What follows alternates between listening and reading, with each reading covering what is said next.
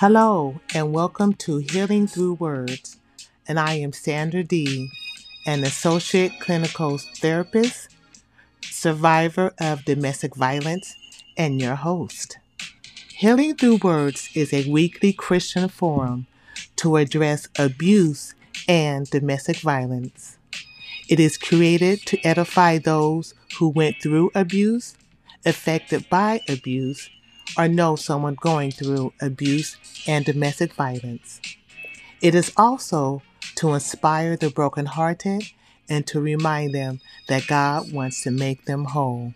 So sit back, relax, and enjoy your journey to healing.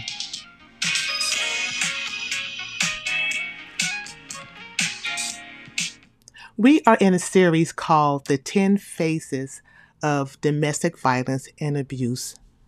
The types of abuse covered are physical, verbal, sexual, emotional, psychological, spiritual, cultural, financial, neglect, and digital.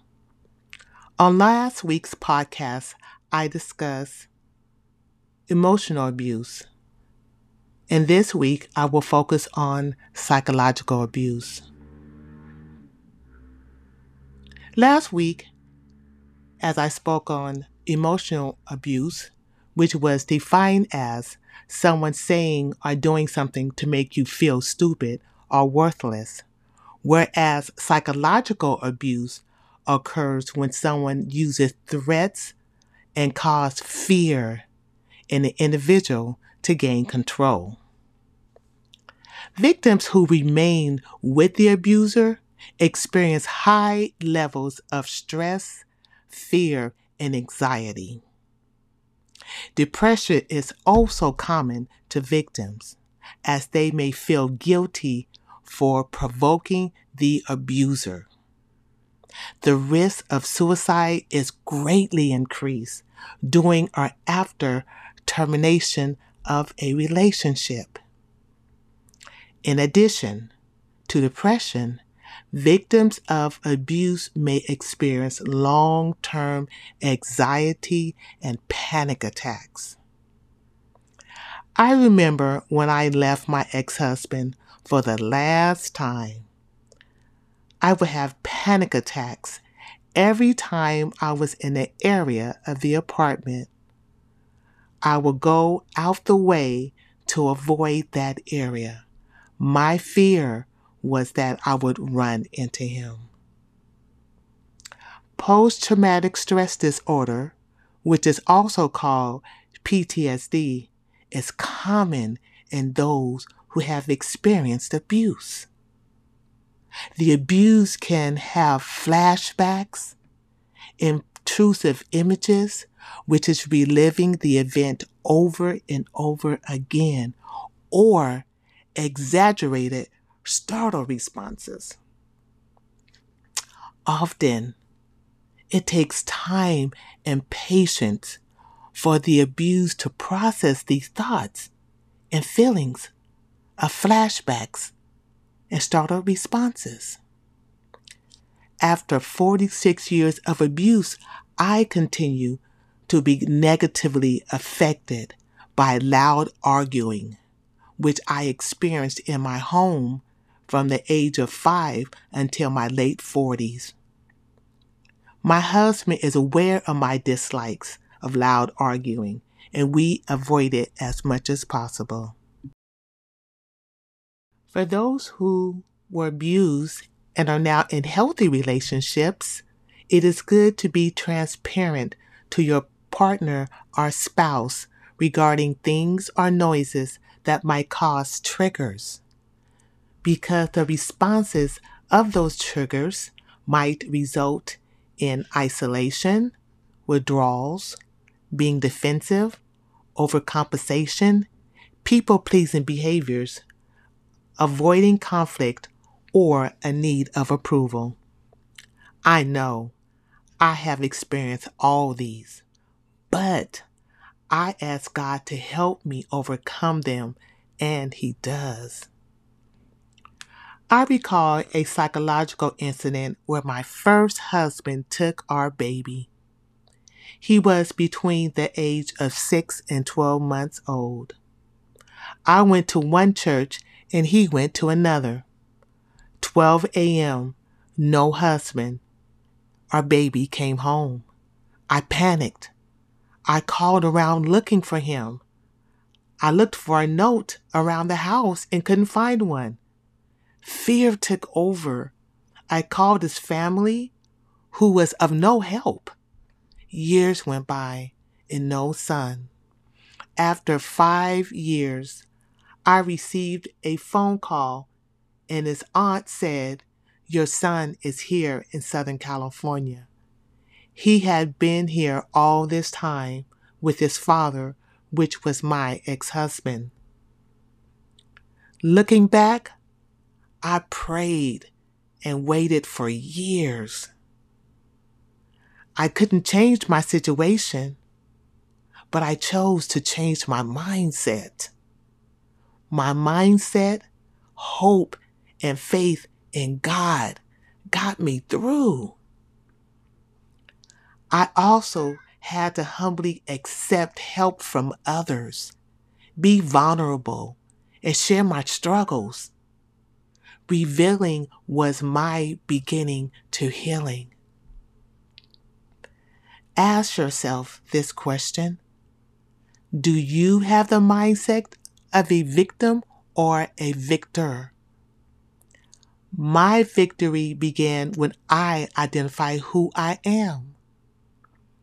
Romans 8 verses 37 states, "No, in all these things we are more than conquerors through him, that is God, that loves us." I realized that I was not alone, and I never was. Help was always there. God just wanted me to ask for it and accept it. Friends, you aren't alone either. He is just waiting for you to ask for help, and he is waiting to give it. The change was up to me. The change is up to you. And knowing what you can change and what you can't change determines your outcome.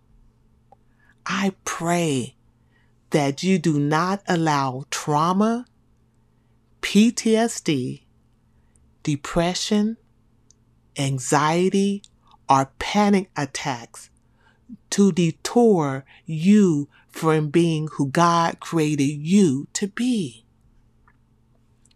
Psychological violence is all about power and control.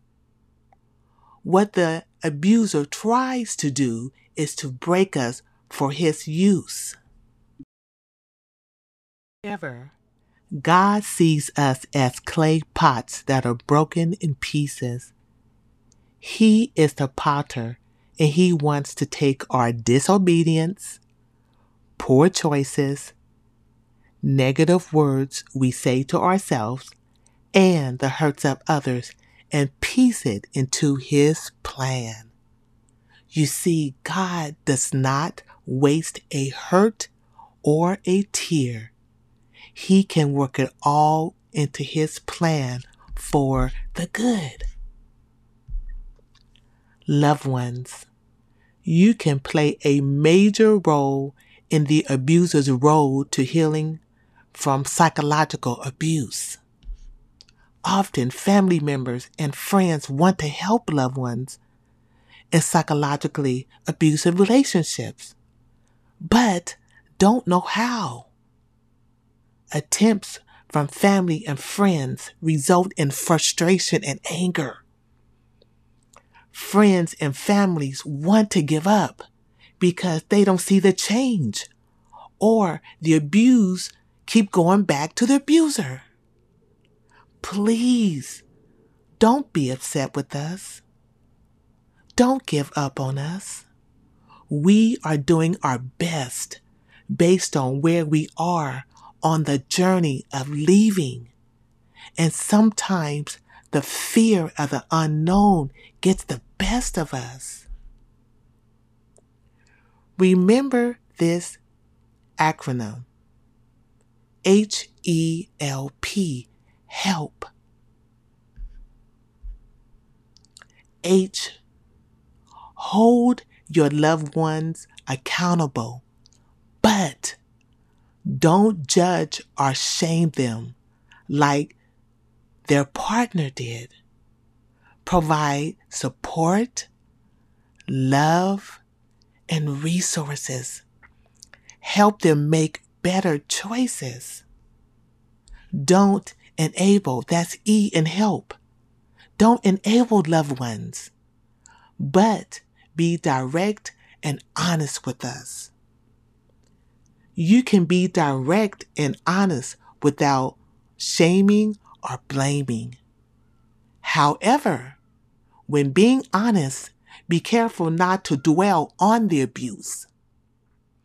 Focus on the enjoyable things, such as how special they are and how they deserve the best. L, listen to what the abused is saying regarding their situation. Allow them to share.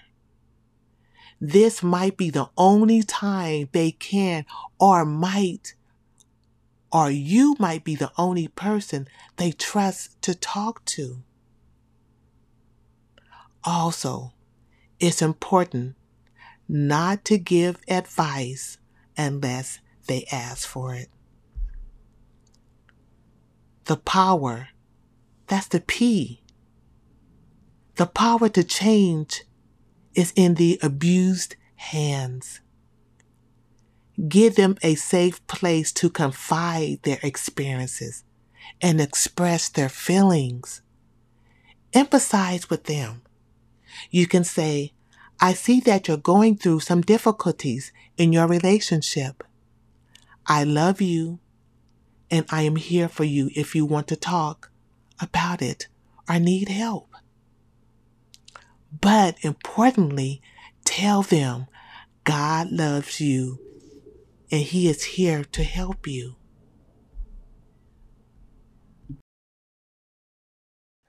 Allow those words to penetrate their heart and help them on their healing journey. This podcast is called Healing Through Words, and I would like to always leave words of affirmation.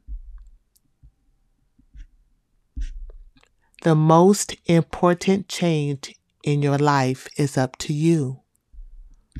When life feels like it is falling apart, knowing what you can change and what you can't change will make all the difference. You can't change the past, but there is something important you can change, and that is you. Repeat these words to yourself. I am beautiful. I am loved. I am special. I am wanted. I am deserving. And I am free. If you find yourself in an abusive relationship and want a fresh start, please call the National Domestic Violence Hotline at 1-800-799-7233 or Women Against Abuse, which is also for men. Their phone number is 1-866-723-3014. They are available 24 hours a day, 7 days a week. For additional resources to help start your journey of healing, you can visit my Facebook site, Healing Through Words. Through is spelled THRU, or my Instagram, healing_through_words. You can also contact me for questions, suggestions, or appointments. Or if you would like to be a guest to share your journey of healing, you can contact me on my email address, healingthroughwords throughwords.org@gmail.com. Through is spelled THRU. I like to close by thanking Tracy for providing my opening music, Last Night Dreams. I do not hold the copyrights. Thank you again. God bless you, and I'll see you next week.